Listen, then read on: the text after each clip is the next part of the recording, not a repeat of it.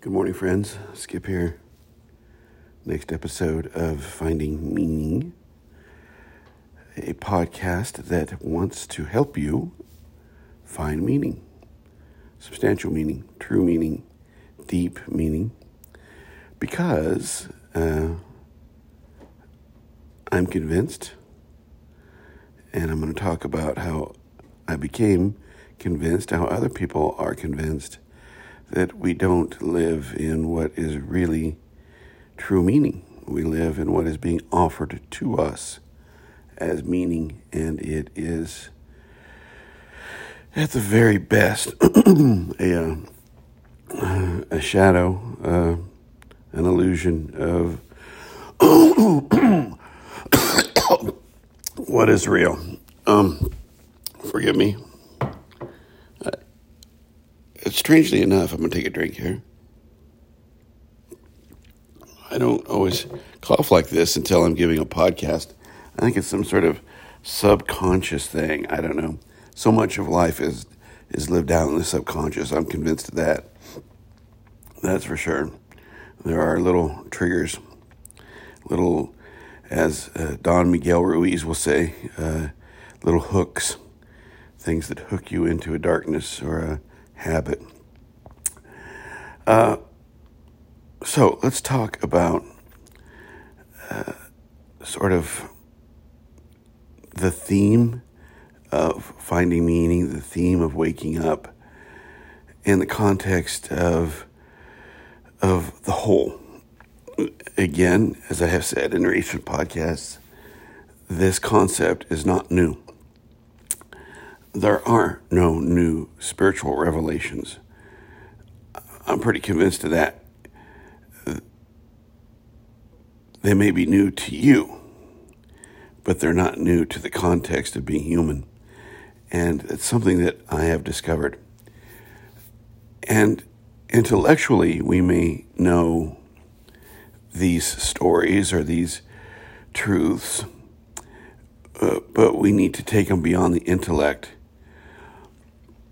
Because when we just intellectualize something like, the world's an illusion, it doesn't have any substance. It's just kind of a strange concept, and we move on. We have to develop that soil. We have to develop that idea. We have to view the world for it to become solidified in us. Two different people can read the same book. Two different people can hear this podcast and come away with two completely different ideas of it. That's the way it should be. But it's also proof of what I'm talking about, that we literally create, process information, process data all differently. So let's look at this as a whole. I'm not saying anything new. Let's look at the story of Buddha, who was a prince, rich guy, had no reason to want. He was not born of some lowly estate. He was born with everything. And his father kept him from experiencing life, kept him from seeing what life really was, until one day he ventured out and was able to see death and suffering and poverty and cruelty. And he went on a quest to find an escape, a release from it. I won't go over the whole story. It's a long story. He tries religions, differing techniques. Finally becomes determined, sits underneath a Bodhi tree, and after 40 days, that's an important number, it seems, realizes that the reason religion didn't free him was because it's a part of the illusion too. The reason his wealth couldn't free him, the reason he couldn't escape these things or correct these things, is because they are part of the illusion too. And when he becomes the Buddha, when Siddhartha, the prince, becomes the Buddha, that's the awakened one. Now, what's he awakened to, right, is the question. Some people will say he's awakened to inner peace. Some people will say he's awakened to self-knowledge. All true. But I'm convinced what he's awake from is the illusion of the false reality. That he becomes awake and thus free from the false reality because he knows that truly, in the truest sense of the word, he's not a part of it. And you aren't either. That, yeah, we have to live it out. We're in it. But we have created what is called Maya. We have created our own illusion. We have put in place our own concepts. Let's talk about Jesus. Jesus is, according to Christian mythology, according to Christian scripture, forced into the desert. Don't forget that. To be tempted. And the things he's tempted with are power and wealth and the false reality that we've made. That's what I'm using air quotes, devil, who Jesus is forced to deal with, forced to come in contact with for 40 days. Jesus sees that the concept of the devil and all the power that goes with the world, it's all an illusion. That there's only love, and that's all that really matters. And then, like Buddha, but to a even greater degree because of his historical setting, he takes that message into the world and pays a very high price. Buddha was allowed to at least teach. He had the capacity to teach. And ultimately his life ends in a very normal sort of way, not Jesus. So, there are two big examples. We could talk about Muhammad's flight, where he's shown the truth. Well, I think the truth he was shown was that there's a world beyond the one we perceive. There are religious figures who have had near-death experiences. There are religious figures who have had transcendent moments of meditation. There are mystics. Read the mystics of the Middle Ages.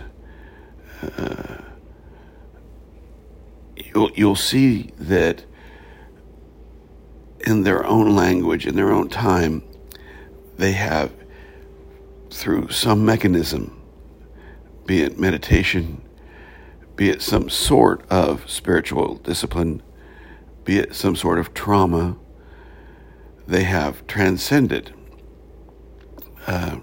St. Francis of Assisi, takes all of his clothes off in the middle of town and says, I'm done, because none of this matters. Mother Teresa will say, I see Christ in everyone, regardless of their religion. Richard Rohr will say,